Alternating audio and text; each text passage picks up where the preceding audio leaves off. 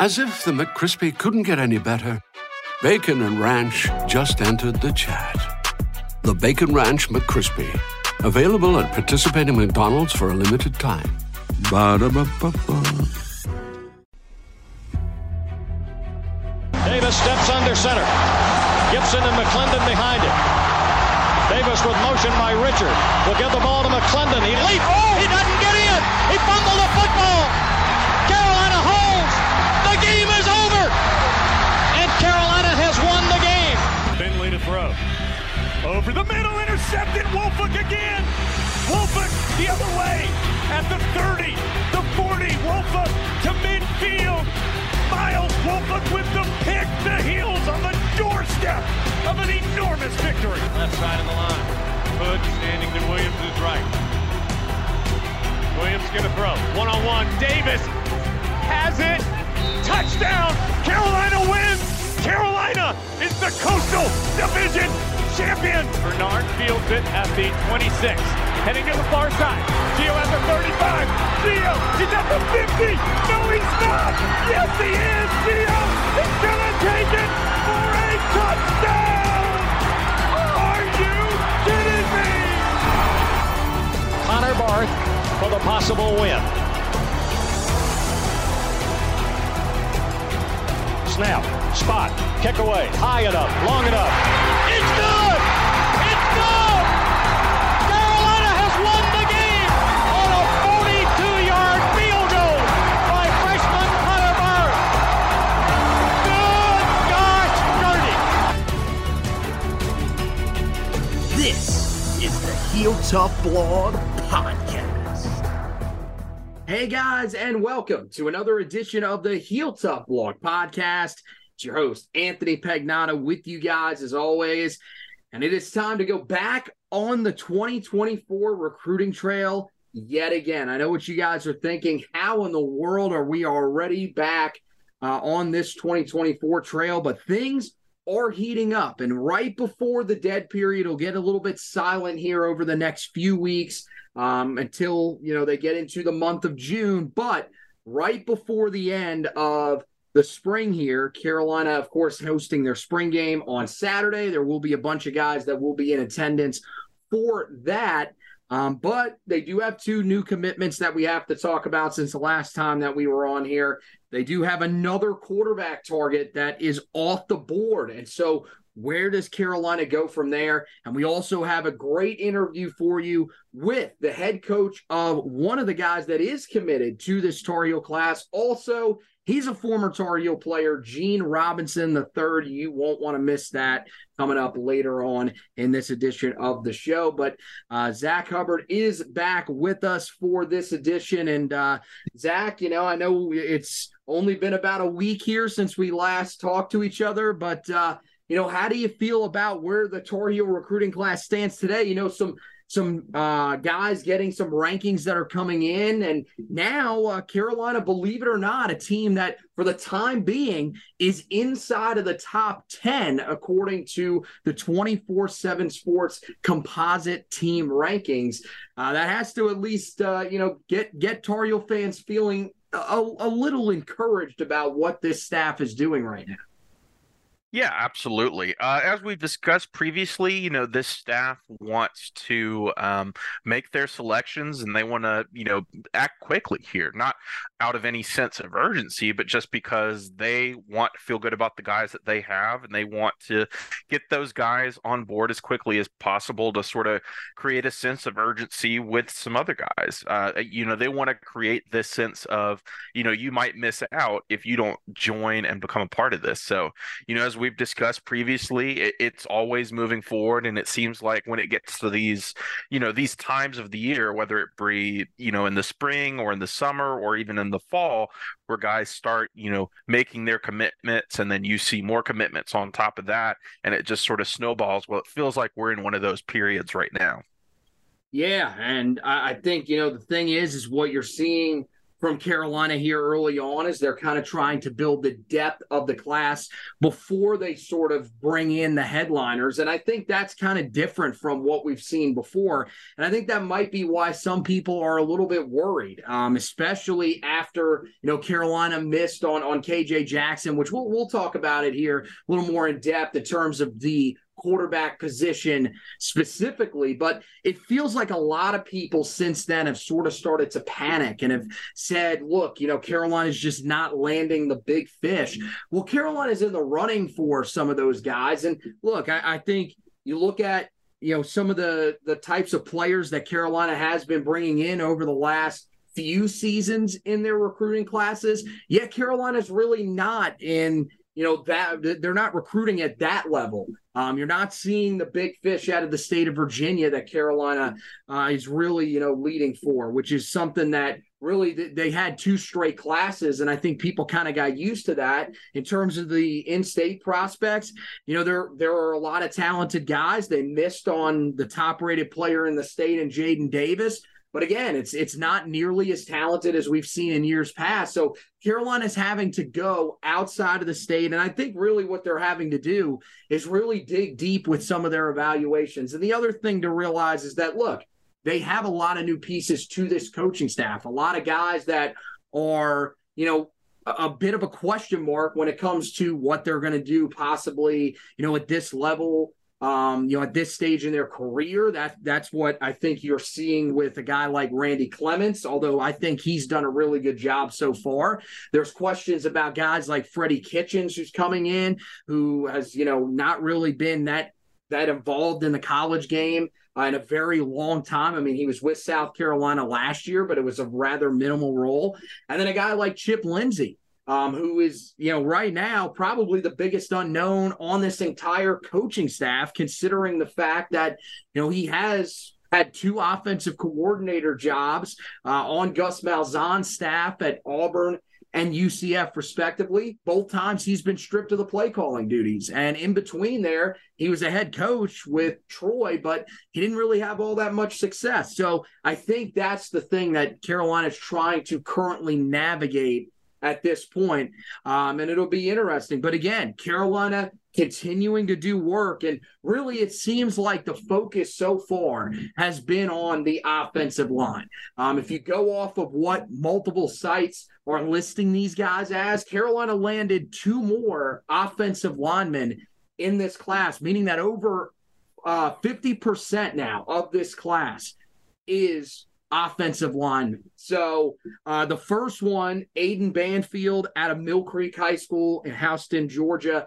This one's big for multiple reasons. First of all, another interior offensive lineman and a guy that I really like. I think he's an underrated player and is someone to really keep an eye on. But, Zach, the other thing is that we've talked about the state of Georgia being so huge. One of the schools that I feel like Carolina has to really start establishing a pipeline with if they want to have success in the state of Georgia is Mill Creek. It's a team that's produced a lot of really talented players.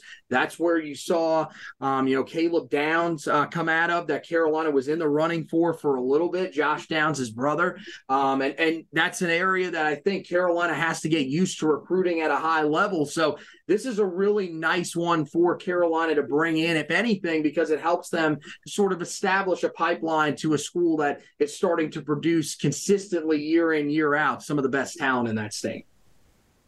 Yeah, absolutely. Just with Banfield, at the front end, like you mentioned, really more of an interior guy, but really shows some good movement in space, pulling, really, has a high motor, a high level of aggression, wants to get involved in the ground game, which is something you always like to see, from an offensive guard. A little bit on the shorter side at 6'3", so is sort of, limited in where he can go. He's a guy you probably wouldn't project as kicking out, but another guy that, like you mentioned, specifically on that offensive line, when new offensive line coach Randy Clements was hired, we sort of got the impression of, this is a guy that's worked maybe at schools that, are not getting those 5-star guys, that are getting sort of the other options at offensive line, is picking the guys that he wants and is developing them, into high level producers at the college level. Did that at Ole Miss, did that at Houston, I believe Baylor as well. So this is basically, we're seeing that in action, where he's choosing the guys that he wants, he's zeroing in on them, and he's getting their commitments. I mean, they've already gotten, like you mentioned, over half of their class is offensive linemen or potential offensive linemen. So, Banfield's just another one, to add to the mix there. They want to get a good number of those in this class, so they get another good one here. And like you mentioned, Mill Creek there in Georgia, sort of that Atlanta metro areas where you see a lot of the high school talent sort of pool in the state of Georgia, not necessarily in Atlanta proper, but in sort of the suburbs surrounding there. And, Houston, Georgia, where Mill Creek is located, sort of fits that mold. And then not only, in classes to come, but in this class, there's other guys that they're going to want to look at, probably some, that we'll mention to some degree down the line in the future. But, other recruits, defensive back specifically, two out there, Jaden Patterson, one, and Trezon Dreco, another cornerback and a safety out of Mill Creek that North Carolina is recruiting in this class. So you're exactly right. The state of Georgia in last year's class and this year's class is going to be important, and it's going to be important, to have those connections in Mill Creek, not only this year, but in years to come. Yeah, and in terms of the evaluation of them, I think all the stuff that you said, I mean, I noticed that immediately. One of the other things I really liked about him, the physicality that he brings to the table. We talked about, a couple of the guys that are currently committed. You kind of wonder, Luke Masterson's the one that I've got the big question mark on, and is just how physical he is, because you don't see it show up a lot on tape. Banfield, that's pretty much his entire tape. Ton of pancake blocks, really thrives in run blocking scenarios. But he, has that nice athleticism that allows him to pass protect pretty well. His lateral movement looked really, really good in, the film that he has from his junior season. And he has pretty powerful hands, and that's what I think makes him a really, really solid pass protector. And that's the thing.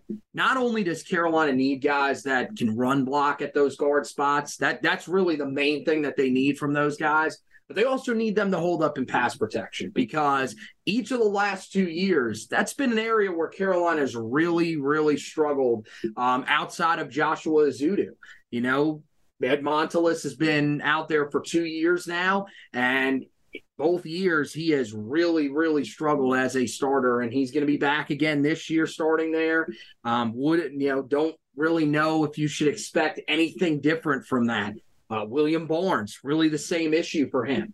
Started out the year pretty well last year, got banged up, and that could have definitely been part of it, but he still struggled in pass protection at times. So Carolina needs guys that can not only be physical in the run game, but can take care of business in pass protection. And it feels like he's able to do that. Biggest concern with him is, probably what you see with most linemen coming out of high school. But he's, 6'3", 280. And as a guy that's going to be on the interior, he's going to need to put on a pretty decent amount of weight. You're probably looking at him trying to get up into about that at least 315, 320 range. So that's going to take him a little bit of time. That's why still a developmental guy, but like a lot of the tools that he brings to the table. Then Carolina goes into the home state, and they go to Pittsboro, North Carolina, they go to Ramseur, North Carolina, my bad. And they pick up Jani Norwood, who is listed as an interior offensive lineman out of Eastern Randolph High School, but is a guy that plays both sides of the football. He's a 3-year starter on the offensive side of the ball on the interior, and has done some really, really good things there. But he is also now transitioned as of last year to playing defensive tackle. And so reading the article that was written about him on Inside Carolina after he committed, it seems like he is a guy that is going to be given the option as to whether or not he wants to play on the offensive side of the ball or the defensive side of the ball. You would imagine that, of course, Carolina will evaluate him, and if they feel like he fits one spot better than the other, that he will. But he said, I have talked to both the offensive line coach, Randy Clements, as well as the defensive line coach, Tim Cross. So he has a relationship with both guys, and felt like after he was on campus, this was the best spot to sort of help him when it comes to making that decision playing at this level. Zach, this is a real interesting one. It feels like it's been a while since we've seen one of these types of players. We've seen guys that have made that move back and forth before. Believe it or not, at one point, a guy that became a really solid offensive lineman for Carolina, R.J. Prince, actually moved between the two sides of the ball. Most recently, Wisdom Asaburo did that. But this one's a little unique with a guy coming into his senior year, committing to Carolina, but as a guy that, could still be trying to figure out what position he ultimately lands at. Yeah, absolutely. And I think that is one of the keys to think about here is that he is sort of figuring out where he wants to fit. Now, like you mentioned, did spend most of his high school career thus far at offensive line, but has started to play defensive line, is open to both. But I think they're, at least to begin with, going to look at him as a defensive lineman, like him there right now, specifically sort of at that nose guard spot. And while the tape is limited there, you do sort of see those tools, which is pretty typical of, guys that play on the interior. You can see the size, you can see the power that they play with, you can see sort of that aggression. And it's one of those things where it can be sort of an easier transition than maybe other positions, because it is one that, it's close together. Offensive and defensive line are naturally sort of, bound together as they're the ones interacting on the field the most. So it's one that sort of it's a natural change if that's the one you're going to make. And I think probably with his senior season, he's going to play that defensive line spot a little bit more. And then, when he gets to Carolina, they'll probably sort of feel him out as to where he's going to fit in. Now, with those guys that you mentioned, there have been guys that have sort of flipped back and forth between offensive and defensive line. Most of the time when you do that, at least at the college level, it's because you're having trouble finding a spot for that guy to fit in. Generally, you have a good idea where you're going to put a guy at first, and then, if you're figuring out, it means it probably didn't work out with the first one. Well, with Norwood, it seems like they're sort of doing that at the high school level to some extent. And then, in high school anyway, you're playing both ways generally because, you're one of the most talented guys on your team at your school. It's not like college where everyone there is, a college level player. So I think that, he is probably still going to play both ways, but I think he's going to get a little bit more of that experience on the defensive line. And when he shows up in Chapel Hill, I think he'll probably start out there at that nose guard position, and then we'll see what happens from there.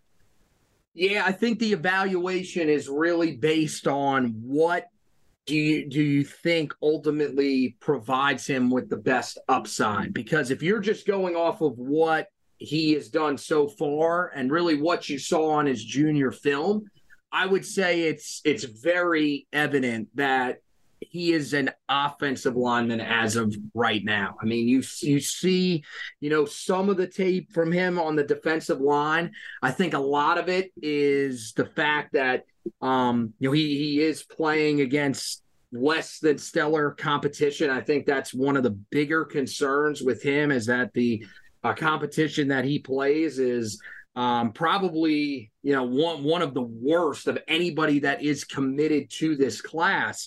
And I think the thing is you see him sort of work by guys really easily. And now part of that could be that he really is that good of a player, but we'll have to see. The things, the reason why, and ultimately this is the thing, they're not asking me what they should ultimately do with him. But if for some reason they came to me and asked me, where do you think that he should play? I think right now you look at how good of a run blocker he is. And I think he's phenomenal just from watching it. There are so many reps of him just completely washing defensive linemen out.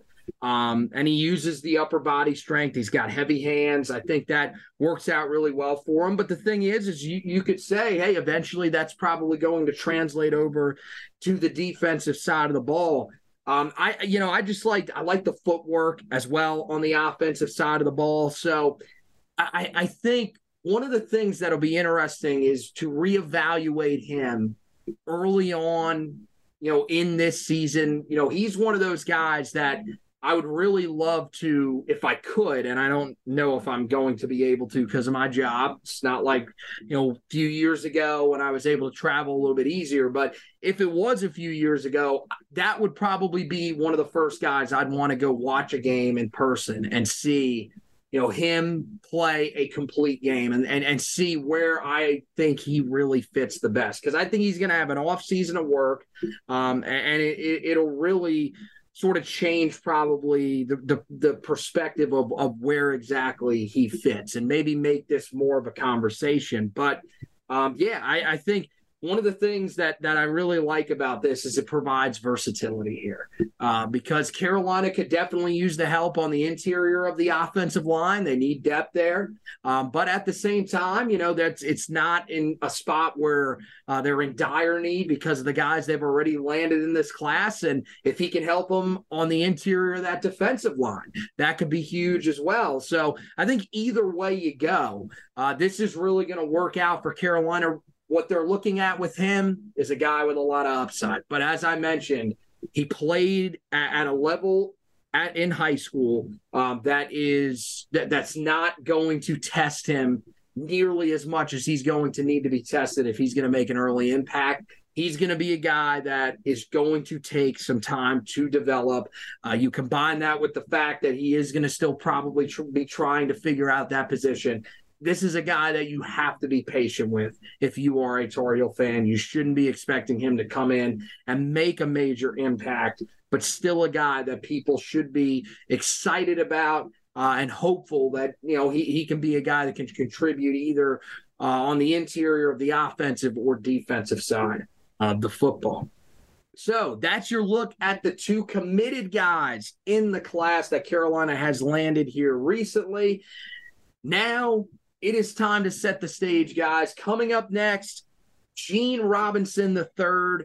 He's a former Tar Heel, a guy that played defensive back under Butch Davis, Everett Withers, and eventually Larry Fedora. You'll hear him talk about that, but he'll also talk about a guy that Carolina landed in their recruiting class just a couple of weeks ago in Daniel Anderson. Hear why he thinks Daniel Anderson is a guy that's going to translate very well to the college level. Stick around for that and much more right here on this edition of the Heel Tough Blog Podcast, back right after this.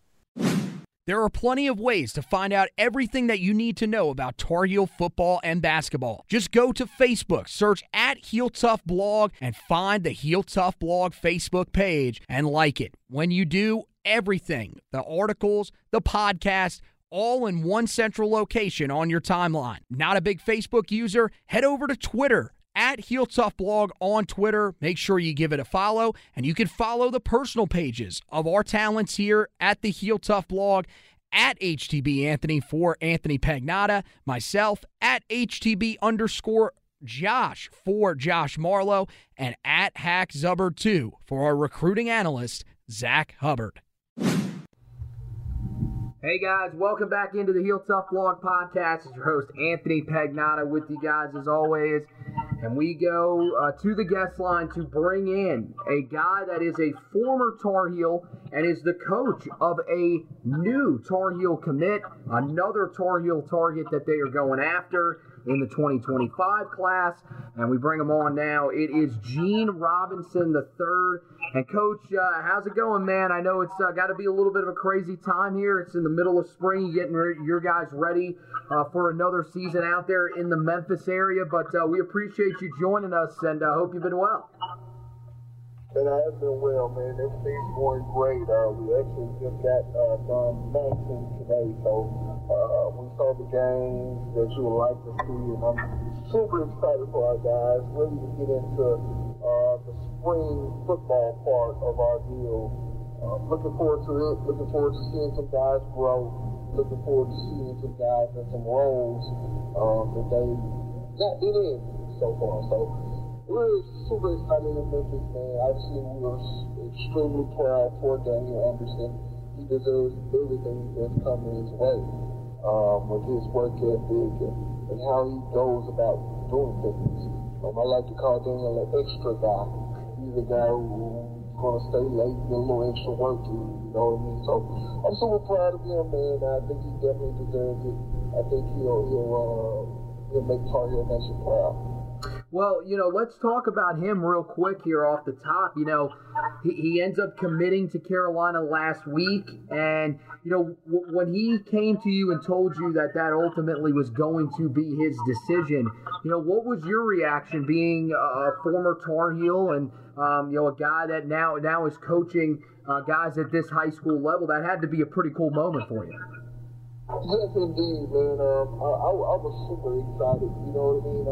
He was just blown away by the hospitality of Tar Heels, man, and how they, man, it was a want, and hey, we want you here, and we want you here now, you know what I mean? So he was blown away by that. Honestly, he understands the education. He has two great parents, and they understand the degree from Carolina, what the education from Carolina brings, and obviously the football part, he loves that as well, so it's like a can't-miss deal. It's everything he wants in the school, so why not, Yeah, now, looking at him as a player, he watching his film, a guy that's a little smaller in frame, but really kind of fits what Carolina probably wants in their edge rushing group. He'll probably have to put on a little bit of weight, but ultimately, when you look at him, is he a guy that you think can thrive at the next level as an edge rusher, or is he maybe a guy that that could eventually play inside? Because one of the things I really liked about him was how he was able to beat tackles across their face and beat them to the inside, as opposed to really just thriving off of trying to beat guys around the edges. Correct, man, correct. I think, I think Daniel, obviously, at the high school level, we played 4 eyes in our R part, man, and he dominated, line it up in 4, line it up in the 4 eyes, just beat tackles across his face, either way.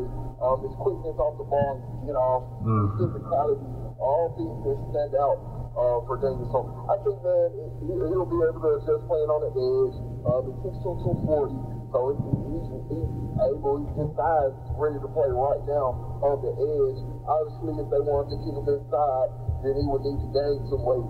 But I think the thing about Daniel's frame is he's able to do so. And one thing about Daniel's work ethic, man, is I stand on the table for that.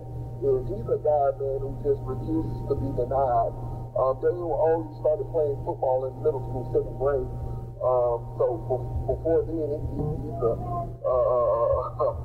smart guy, you know what I mean? Like a guy who studies science, a guy who wants to know things of that nature, and so Daniel's a unique kid, man, but he wants to win. He's a winner. He has a winning mentality, so he goes about it with that. I have to win. He refuses to be denied. Well, let me ask you about another one of your guys in the 2025 class that Carolina just recently offered, in Jamarian Morrow. When you look at him, still a guy that's, a year behind Daniel, but a 4-star prospect, a guy that I think is going to get a lot more buzz than Daniel has gotten so far. So clearly Carolina has a little bit more work to do here, but really just focusing on him as a player, a smaller guy, 5'10", 180, but, when you look at him, what's so special about him, and why is he a guy that's already being rated high as a prospect in the 25 class? So Mario, man, is a guy who, obviously he's young, but he played a lot of football for him. his dad come from a great background of his dad and his uncle were college football players. So they know, you know what I mean? He has a lot how to get things done. They know exactly how to get things done. So Tamarian is a worker. He works hard. He's on my 3.0 list. He gets his business in class. But he's extremely talented. Another thing about Jamarion's hands, his hands win at 10 foot. You know what I mean? Those are things unheard of for a guy of that stature. So he has short area quickness, obviously great balance, and he's extremely strong. We did our max lift today, and he maxed out the 315. Ooh. Yeah, that's amazing, especially for a guy that's, you know, as of smaller stature as he is. Well, you know, look, let's go to your time at Carolina and talk a little bit about, you know, you being a former Tar Heel. You know, you were there during one of the, you know, the most up and down eras that you can really ever go through at Carolina, because of course you were a guy that was brought in by Butch Davis. You were on that 09 team, and then, you know, you really started making an impact in 2010 and 2011, and then of course we're still there for the transition into the first year of Larry Fedora. So when you look back at your time there, you know, you had 3 different head coaches. I mean, what was it like playing during that chaotic time, and why did you stick with Carolina through all that? Obviously, the time was different. I go back to the recruiting process. My dad wanted me to pick a school where without football, you know, you will be successful. You would like the school, you would like to be there, you would like the people around the school. So Carolina was my pick, and it stood tall through thick and thin, you know what I mean? Just going through all that adversity, having 3 different head coaches, having 3 different position coaches, having 3 different strength coaches, you know, all those things, you know, you wouldn't want as a player. But however, man, my brothers are still my best friends today. And you know, I wouldn't trade that experience for nothing in the world. Well, one of the things I got to ask you about is that Music City Bowl, probably one that I know for me, especially as a young fan at the time, one of my favorite memories. You guys go there to you know, Nashville, take on Tennessee, and you win with a game-winning field goal. You know, what do you remember about that? And the thing, how special was that for you guys to cap off that season with everything that was going on around the program, to cap it off in that fashion? Oh, man, that's one of the most memorable games of my life for obvious reasons. You know, we were actually back home, so it was really exciting. But, you know, that was a really talented Tennessee team. And obviously we were talented as well.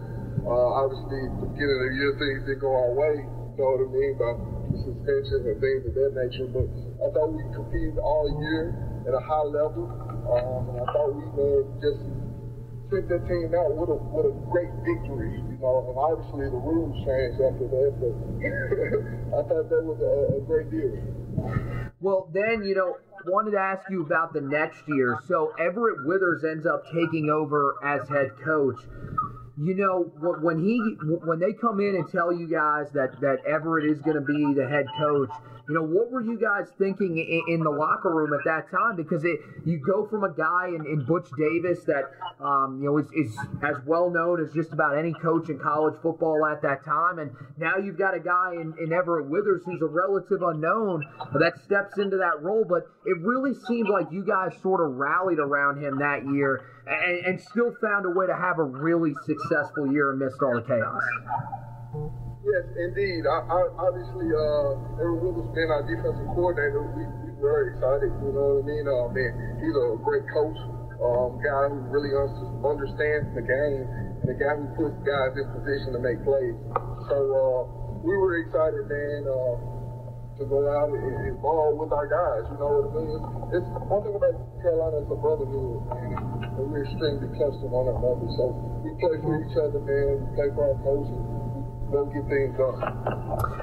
So yeah, and one of the guys that played on that team with you, unfortunately, he just recently passed away, was Abele Okakpu. You know, when you think of him, what are some of the memories that come to mind about him and your time playing with him at Carolina? Man, Abele was a great guy, man. Extremely great guy and extremely great talent. You know, very, very physical. You know, obviously I have him. I have his family in my prayers, and you know, we wish him for the best. But I hate it happen. Those are things that's life, you know. Man, he was an extremely great guy, man. Yeah, I mean,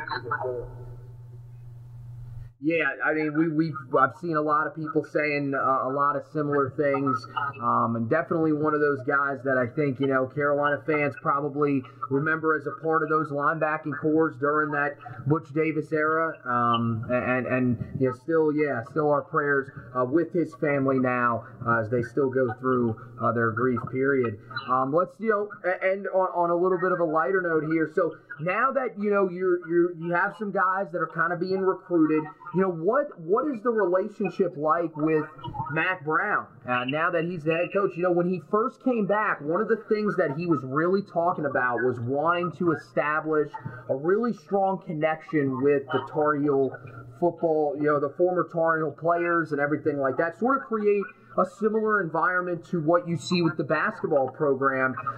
Now, I mean, you know, my question, I guess, would be, you know, even before this, you know, had you been feeling that sort of family environment around Tar Heel football from, you know, Mack Brown and everything like that? Yes. You know, I from afar, I get updates from my teammates that live close to him, and yes, it's definitely a family environment. He welcomes the loves, he welcomes the old Lebanon back, man, and he really lays it out, man. And I'm excited for our program. I'm excited for the future of our program, and I think we'll have a really, really successful year, and I'm looking forward to it. Well, the ultimate question is, now that you've got a guy that's committed, a guy that's being recruited, are you going to be going back to Chapel Hill at some point here in the near future with those guys whenever they're on campus for visits? You know, I can only hope so. You know what I mean? I think those are reserved for their parents, man. And you know, I actually want to allow them to enjoy their process. You know, because you only get recruited once. So I want them to enjoy their process with their parents and all that. But yes, I love to get back on campus, maybe sometime this summer myself. Obviously, when our season crank up, that's the only thing I'll be thinking about. So I won't be on the road. But like I said, this summer I do want to get back up. You know what I mean, and enjoy campus, man, and run into some old buddies. Well, that was really my roundabout way of saying I would hope that we could see you on campus and everything like that. But yeah, I mean, well, hopefully you're able to get back up there. Really quickly though, what about your team this upcoming season? What is the outlook for Germantown? How you feel about the group that you're bringing in? I know it's still early, but you know, how you feeling right now in the spring? Well, obviously, anytime, I mean, we have two guys on our D-line, Power 5 prospects, so we're excited about that. We have a young talented guy, Jamario Morrow, who we're really excited about. So we have talent returning. Obviously, we have to go through the process of becoming a team, becoming one. We can't lean on last year's success with our quarterfinals experience. Obviously, they gave us a taste, but you know, we're at the point where we want more. This is my third year, coming up into my third year being the head coach here, and just each year we want to get better. You know what I mean? So hopefully we can take that next step, and that's what we're really excited about. Obviously, just going through the process and figuring out, that's the fun part. You know what I mean? So we'll see, man, but we're extremely excited about the pieces that we have. We just got to get it going one direction. Yeah, well, I know I'll be following along, keeping up with you guys. I know a lot of Tar Heel fans will definitely be doing the same, especially now that there is a guy that is committed to the program. So best of luck to you guys this season, and thanks for taking some time with us, Coach. Thank you. You have a great one. All right, you too. Thank you. So we want to thank Gene Robinson III for stopping by with us. Really appreciate him, jumping on to talk about Daniel Anderson, of course. That's a guy that I think, we talked about him on the last edition of the podcast. We think he's a guy that could be developed into a really, really solid player on the edge for Carolina. And you heard there, Gene thinks the same thing. He thinks he's a guy that can play on the edge. So that's something to keep an eye on. And we'll, of course, be monitoring him throughout the season. We'll, of course, also be keeping tabs on what Gene Robinson is doing there. Great to see a former Tar Heel out there, sort of spreading what he learned in his time in Chapel Hill to the younger generation. And that is a really cool connection to Carolina. So hopefully he is able to get on campus at some point, as you heard there, really wanting to get on campus. Hopefully Coach is able to get on campus there at some point. Well, Zach, it might seem like deja vu, but we're talking quarterbacks again. And this was something that we said on the last edition. You don't really need to be too concerned until they lose KJ Jackson. Well, KJ Jackson took a midweek visit last week to Arkansas. Bunch of crystal balls started rolling in. He announced on Friday that he was going to make his decision on Sunday, and he does end up committing to Sam Pittman and the Arkansas Razorbacks. And so Carolina now is in a little bit of a panic mode, I would think, at the quarterback position, because their top three guys and guys that it felt like at different points of the races they felt like they had a really good shot with. Jaden Davis is probably the one guy that you always thought, hey, Carolina is in second place in that race. But both Jake Merklinger and KJ Jackson, Carolina felt like at a time they were the leaders for him. And in all three of those races, Carolina finished in second place. And look, you could be, still looking at it as, hey, it's not over until they officially sign that letter of intent. I think at this point, it's hard-pressed to think any of those three guys are going to be flipping their commitment. So Carolina now has to look at secondary options. We talked about a few of them on the last edition of the podcast, Zach, but before we start officially diving into the guys that are out there and where Carolina potentially turns next, how panicked are you now that we sit here now with not two, but three of the Tar Heels' top quarterback targets in the class now officially off the board?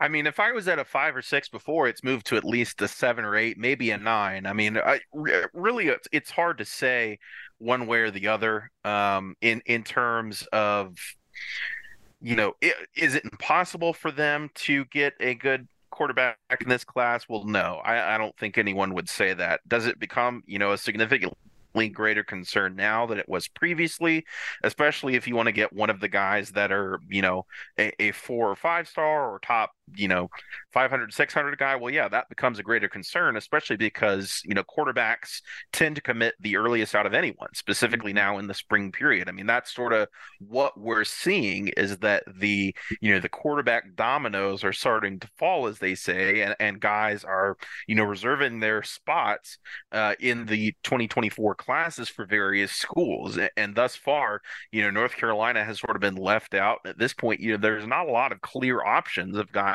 that they, can go towards, that are uncommitted at the very least. Limited options of guys that are committed to, they could potentially flip. So, it does feel a little bit dire, and it's hard to really say, what it is. I mean, we've discussed some reasons that it could be. Obviously, there's questions around new offensive coordinator Chip Lindsey and what this offense is going to be.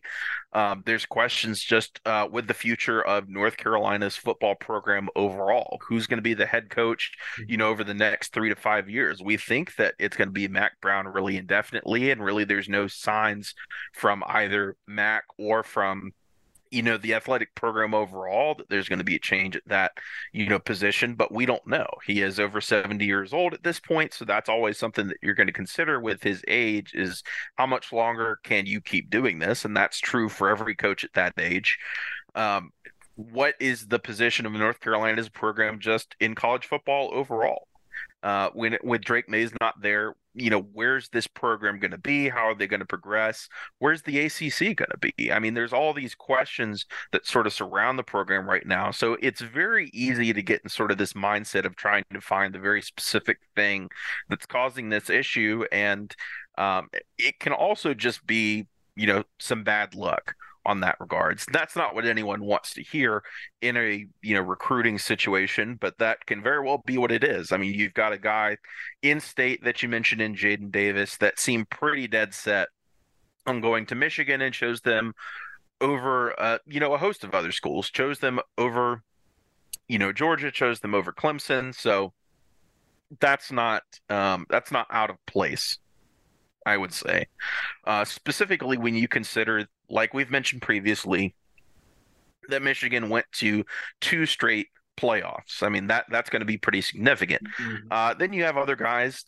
that we've discussed previously, Jake Merlinger, obviously KJ Jackson here recently that, committed to, SEC powers, or not SEC powers, but sort of mid-level SEC teams, after really good visits and sort of, teams sort of utilizing all their resources to get him there. So, it's a situation in which it's not far-fetched that North Carolina did not win these recruitments, when they did not have a clear in-state option that they could go towards outside of Jaden Davis that, of course, chose Michigan. So, they're really going to have to reevaluate their board at this point. They're really probably going to have to go out of state again and use this spring evaluation period to sort of recreate who they're going to want at quarterback, see where they want to go, see where their interest is, and, figure out who their guys are going to be. So they are in a difficult spot right now. It's hard to really say why they're in that spot, but regardless of the reason, it's one that they're going to have to figure their way out of if they want to get a higher level quarterback in this class. Yeah, the in-state thing is real interesting because you're right. It is Jaden Davis, and that's it. There is no other quarterback in this state, in this class, that is even being remotely talked about at this point. No other quarterbacks are ranked on any of the recruiting sites. So, I mean, look, there may be other guys that end up surfacing, but you're going to have to wait until the fall for that to happen. And as you mentioned, teams, it's really important, it feels like, for teams to bring in these quarterbacks as early as possible. Teams want to build classes around quarterbacks, especially if they are highly rated. So it makes sense that Carolina kind of needs to get on their horse here. The thing that I've seen some people saying, and I've gotten this question here a couple of times since KJ Jackson's decision, even before it, when it looked like Carolina was going to miss on him anyways. A lot of people asking me, well, why does Carolina have to land somebody in this class? We sort of went over it in the last edition, why it is so important, but we'll kind of restate it here. You need, in this era of college football more than any, you need to bring in a quarterback in every single class, it feels like. Now, I'm not saying that you need to force it. You always have the option to make up what you miss out on with the transfer portal. Always an option down the line. But for Carolina, they more than anything, they need the depth. Because, yeah, you've got Connor Harrell. You've got Tad Hudson. Both guys that I think are capable of being your starting quarterback in future years. But behind them, you've got Jefferson Boaz, who's already a junior. He will be a senior by the time next year rolls around, and will only have 1 year remaining. That's it. He will not be coming back. I don't believe he has a COVID year. It's so difficult to try to figure out. He might possibly, but still, you never really know. I mean, keep in mind, he's a guy who has not played. So he could be a guy that wants to seek out other options himself, thinks maybe he's a guy that can potentially start at a smaller school. So Carolina has to be prepared for the fact that, any of those guys could possibly transfer. That's the other thing. Connor Harrell, Tad Hudson, they're going to be battling here in the spring. Matt Brown says they've been battling. We'll see if that extends into the fall. And, of course, that's going to be a battle that we're going to see again next offseason to try to take the place of Drake May, you would imagine, unless Drake May does, come back for another season, which seems hard-pressed at this point. So, if one of those two guys ends up losing the job and they want to transfer, then you're in a pretty dire situation where you're basically almost back to where you were a few years ago in your first year under Sam Howell. Remember that the first year under Sam, there was a time period where Vincent Amendola, who was a who was a walk-on, was the backup quarterback. So that's a situation that you want to be able to avoid if at all possible. And, we saw it under Larry Fedora towards the end. It's really a big part of what was his undoing was the fact that he was not landing guys at the quarterback position, and the guys that he was landing weren't really all that talented. So I think that's something that Carolina has to be weary of. But when you look at the group of guys that Carolina could potentially go after, I think clearly it starts with the guy that they just recently offered in James Reeser, comes out of the state of Florida, out of Jacksonville, committed to Iowa.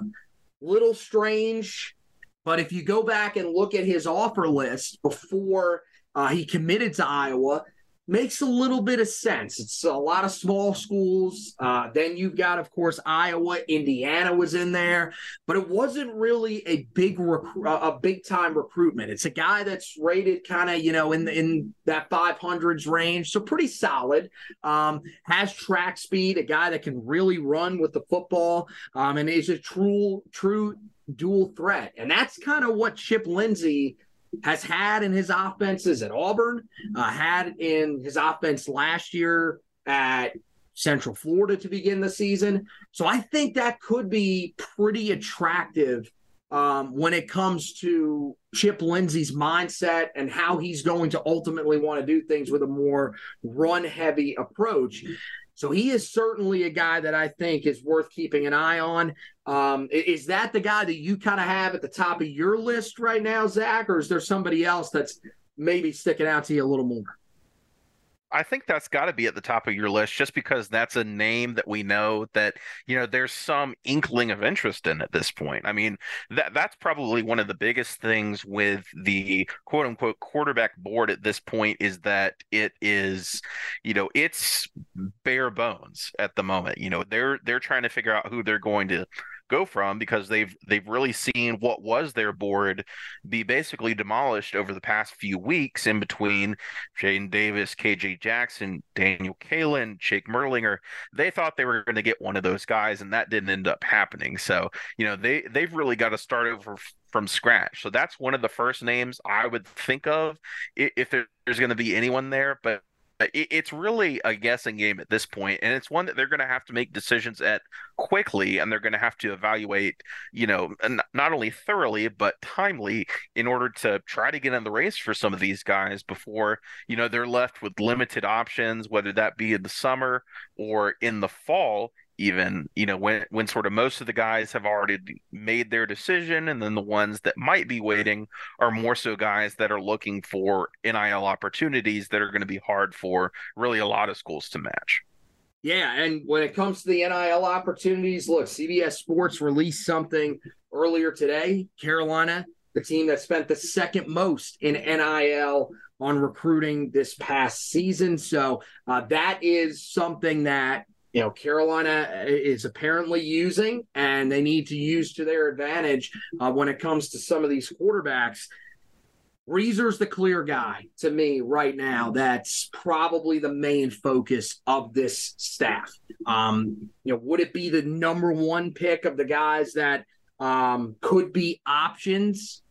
No, but I think he's the guy that right now, I mean, Carolina is the first team to offer him since he committed to Iowa. So it's not like he's been offered by other schools and has chose not to pursue those. No, this is the first offer that he has received since he committed. So this is a big deal, and it'll be important for Carolina to get him on campus. I would assume that he will at least, take a look at Carolina and consider them pretty seriously, because if you look at Iowa, I mean, I know they're trying to become a little more modern, but they kept their same offensive coordinator. Iowa's offense has been one of the worst in the country for years now. This past year, it was absolutely awful. So I think if you're just looking at the type of system that's in place, based off of what we've seen, on film, the success of the offense overall, Carolina clearly holds an advantage. And so I think Reeser's going to have to take that into account.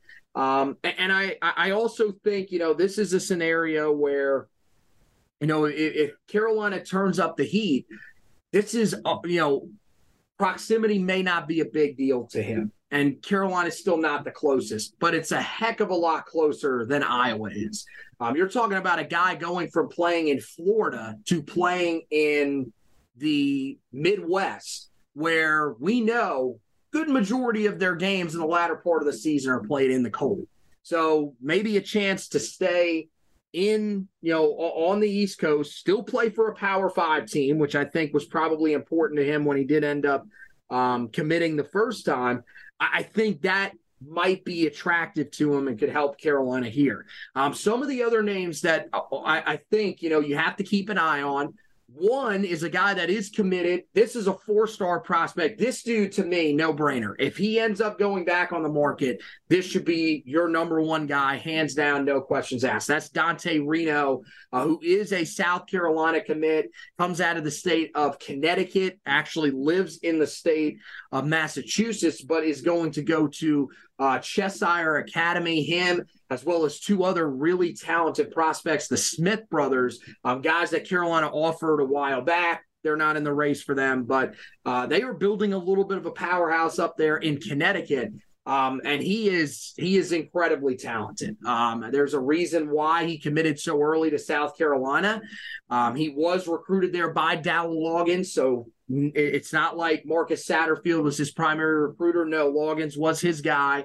And so that's not really the thing that's concerning in terms of him or South Carolina fans thinking that they're going to keep him. The element that is coming into play is there is another guy in this class, in Jaden Birchfield, who comes out of IMG Academy in Bradenton, Florida, but is originally from Chapin, South Carolina. Started his career there at the high school level, spent his first 2 years there, and then transferred to IMG. And if anybody doesn't know, Chapin, South Carolina, literally right outside of Columbia. So he grew up in that area. I'm not really sure from looking at the quotes that he has, said to 24/7 Sports, Rivals. Not really sure if he grew up a South Carolina fan, but I know that there is a pretty strong push from a lot of people in his camp to go and play in the home state, to show out for the home state. He's a guy that's a 4-star prospect as of right now. I know there were new ratings that were released today. Not really sure if he was a guy that dropped in those, but it's really South Carolina and Penn State. Now the thing is that Penn State, they look like they've kind of got their guy already lined up. Michael Van Buren, a guy who, if I remember seeing something correctly, he is going to commit here sometime soon.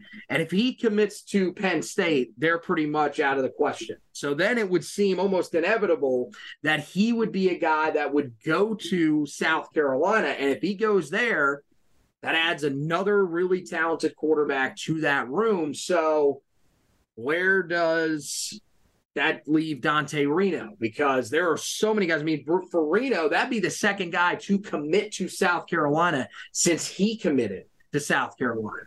Remember, he committed last July to the Gamecocks for this class. Well, since then, Lenore Sellers, who's a guy that was an in-state prospect, really soared up the recruiting rankings in his senior season. A guy that ended up as a 4-star after being a 3-star prospect for the majority of the way. He's already in there. A couple of guys that were recruited in the years prior. And now, of course, you would have the guy that has also committed, that would have also committed in Birchfield. So it'll be really interesting to see how that dynamic works out. And if he does end up re-entering the group of uncommitted quarterbacks, Carolina could be one that could capitalize. Quietly extended him an offer back in February. Also, Miami did as well. So that's certainly interesting. Could be something to keep an eye on. But ultimately, they probably have to go and offer somebody else in this class. To me, there's 2 guys that really stand out, both from the state of Florida. Talked about Cedric Bailey on the last one, last edition of the pod. Guy that's, got some really good length to him. Had a lot of success at Chaminade Madonna, where Carolina has already landed a guy in this class in Davian Gauss. But lower level of competition in the state of Florida, but can spin the ball. Through 45 touchdowns and just 5 interceptions a year ago. Not nearly as mobile, though, as you would probably like. That leads to the other guy, and a guy that I think is a really intriguing option, especially after last weekend. That's Trevor Jackson out of West Orange High School in the state of Florida as well. He's a guy that, when you look at his statistics, when you watch his film, he seems to fit the type of player that you would see in Chip Lindsey's offenses these last few years. Not a huge amount of touchdowns, 16-7 touchdown to interception ratio last year. But one of the things that's real noticeable about him when you turn on his film, huge arm. He's got the arm talent. I think for him, it's just about getting in a system that's going to fit him real well and allow him to sort of show that off. But the thing is that he has started to shine more and more this offseason. He's gone to the Under Armour camp, did really well there in Orlando, and then went back to Orlando and competed this past weekend in the Elite 11 camp and actually earned an Elite 11 invite. So he will be going and participating in the Elite 11 camp with Trent Dilfer and all those guys. That's a huge step for a guy like him. And I think that's the guy that should be on Carolina's radar. I would extend an offer to him as soon as you possibly could. Look, he just recently released a top 5, and it's a pretty navigatable group. You look at Pittsburgh probably being the biggest obstacle in the way for Carolina. I know Indiana was in there. Tulane, they've had some success in recent years keeping Willie Fritz. I could certainly make them a contender, but that's a group that if Carolina was to jump into this race, they would have a legitimate shot to land his commitment. And so it'll be interesting to see, because somebody else is probably going to hop on that. With the success that he has had recently, maybe it could be Carolina jumping in there. Zach, any other names that are sticking out to you at the quarterback spot, or anything on those guys that you think could be interesting in terms of Carolina's chances moving forward? Yeah, I think that this is one that, we're just going to have to be patient here and see sort of how this evaluation goes. In 2023, recruiting is fluid. It's fluid at all times. When you consider things like the transfer portal, when you consider NIL, when you consider all of that sort of together, there's always going to be moving parts. So, it's sort of incumbent on the North Carolina staff here to be flexible, but also to try to act quickly here. And, I think ultimately they're probably going to be in on some quarterbacks that we're not even considering at this point, whether it be, guys that sort of rise up in the ranks or guys that just show interest out of nowhere. So I think it's going to go, it can go a couple of different ways. We'll just have to be patient and watch and see where it goes. Yeah, and in the meantime, Carolina, of course, we'll still be doing a lot of work on the recruiting trail as we've seen them do here these last few weeks. One of the areas I think you got to keep an eye on here moving forward, what do they do with that wide receiver position? So many big-time targets, a lot of guys starting to narrow down their recruitments. So plenty of, guys to keep an eye on there, as well as throughout the rest of this class. And we'll have you covered on the website, HeelToughBlog.com. Guys, make sure you head over there right now and check it out. Got an article breaking down the 3 best options at the quarterback position, in my opinion, for Carolina to try to find that commitment in the 2024 class. So make sure you guys go check that out. See which 3 guys made that list for me. So, you got that on the website. Also, going to have an article going up there about which guy I think could be the next player to commit to Carolina's class. It's not going to be one of the quarterbacks. I think they've got a little bit of work to do there. I don't think it's going to be that easy. But Carolina's, they've been on a little bit of a run here. So which one of the guys do I think could possibly end up being the next guy? Which one of these targets that Carolina has been in contact with could be next? That's on the website as well for you guys. And, of course, we are going to have you covered here over the next couple of days as Carolina prepares for the spring game. Josh, of course, will be back on the podcast to get you guys ready for the spring game. But also, I'll have an article previewing the spring game. Mac Brown is going to talk sometime, I believe, tomorrow. So we will, get some press conference takeaways up from that. And we will also have you guys covered on game day. After the game is over, we will be putting up an article there with our takeaways from the game. So you guys don't want to miss that. On the basketball side of things, there is some buzz, guys, that a commit could be coming here soon for the Tar Heels out of the transfer portal. And it might not just be one.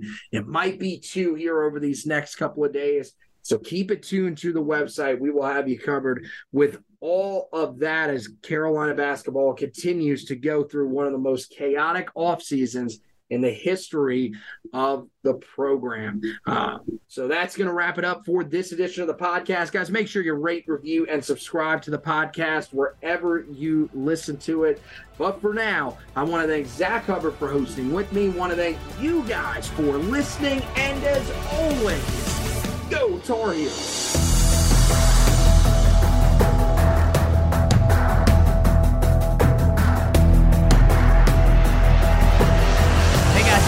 We want to thank you guys for listening to this edition of the Heel Tough Blog podcast. If you could, make sure you head over to wherever you listen to your podcast, find out where you can rate, review, and subscribe to the podcast, and go ahead and do that for us. The rating and reviewing, that helps us to move up some of those rankings, and the subscribing, that is for you, so you don't miss any editions of the podcast coming up. We look forward to you being a part of the Heel Tough Blog podcast family moving forward, and thank you once again for listening to this edition.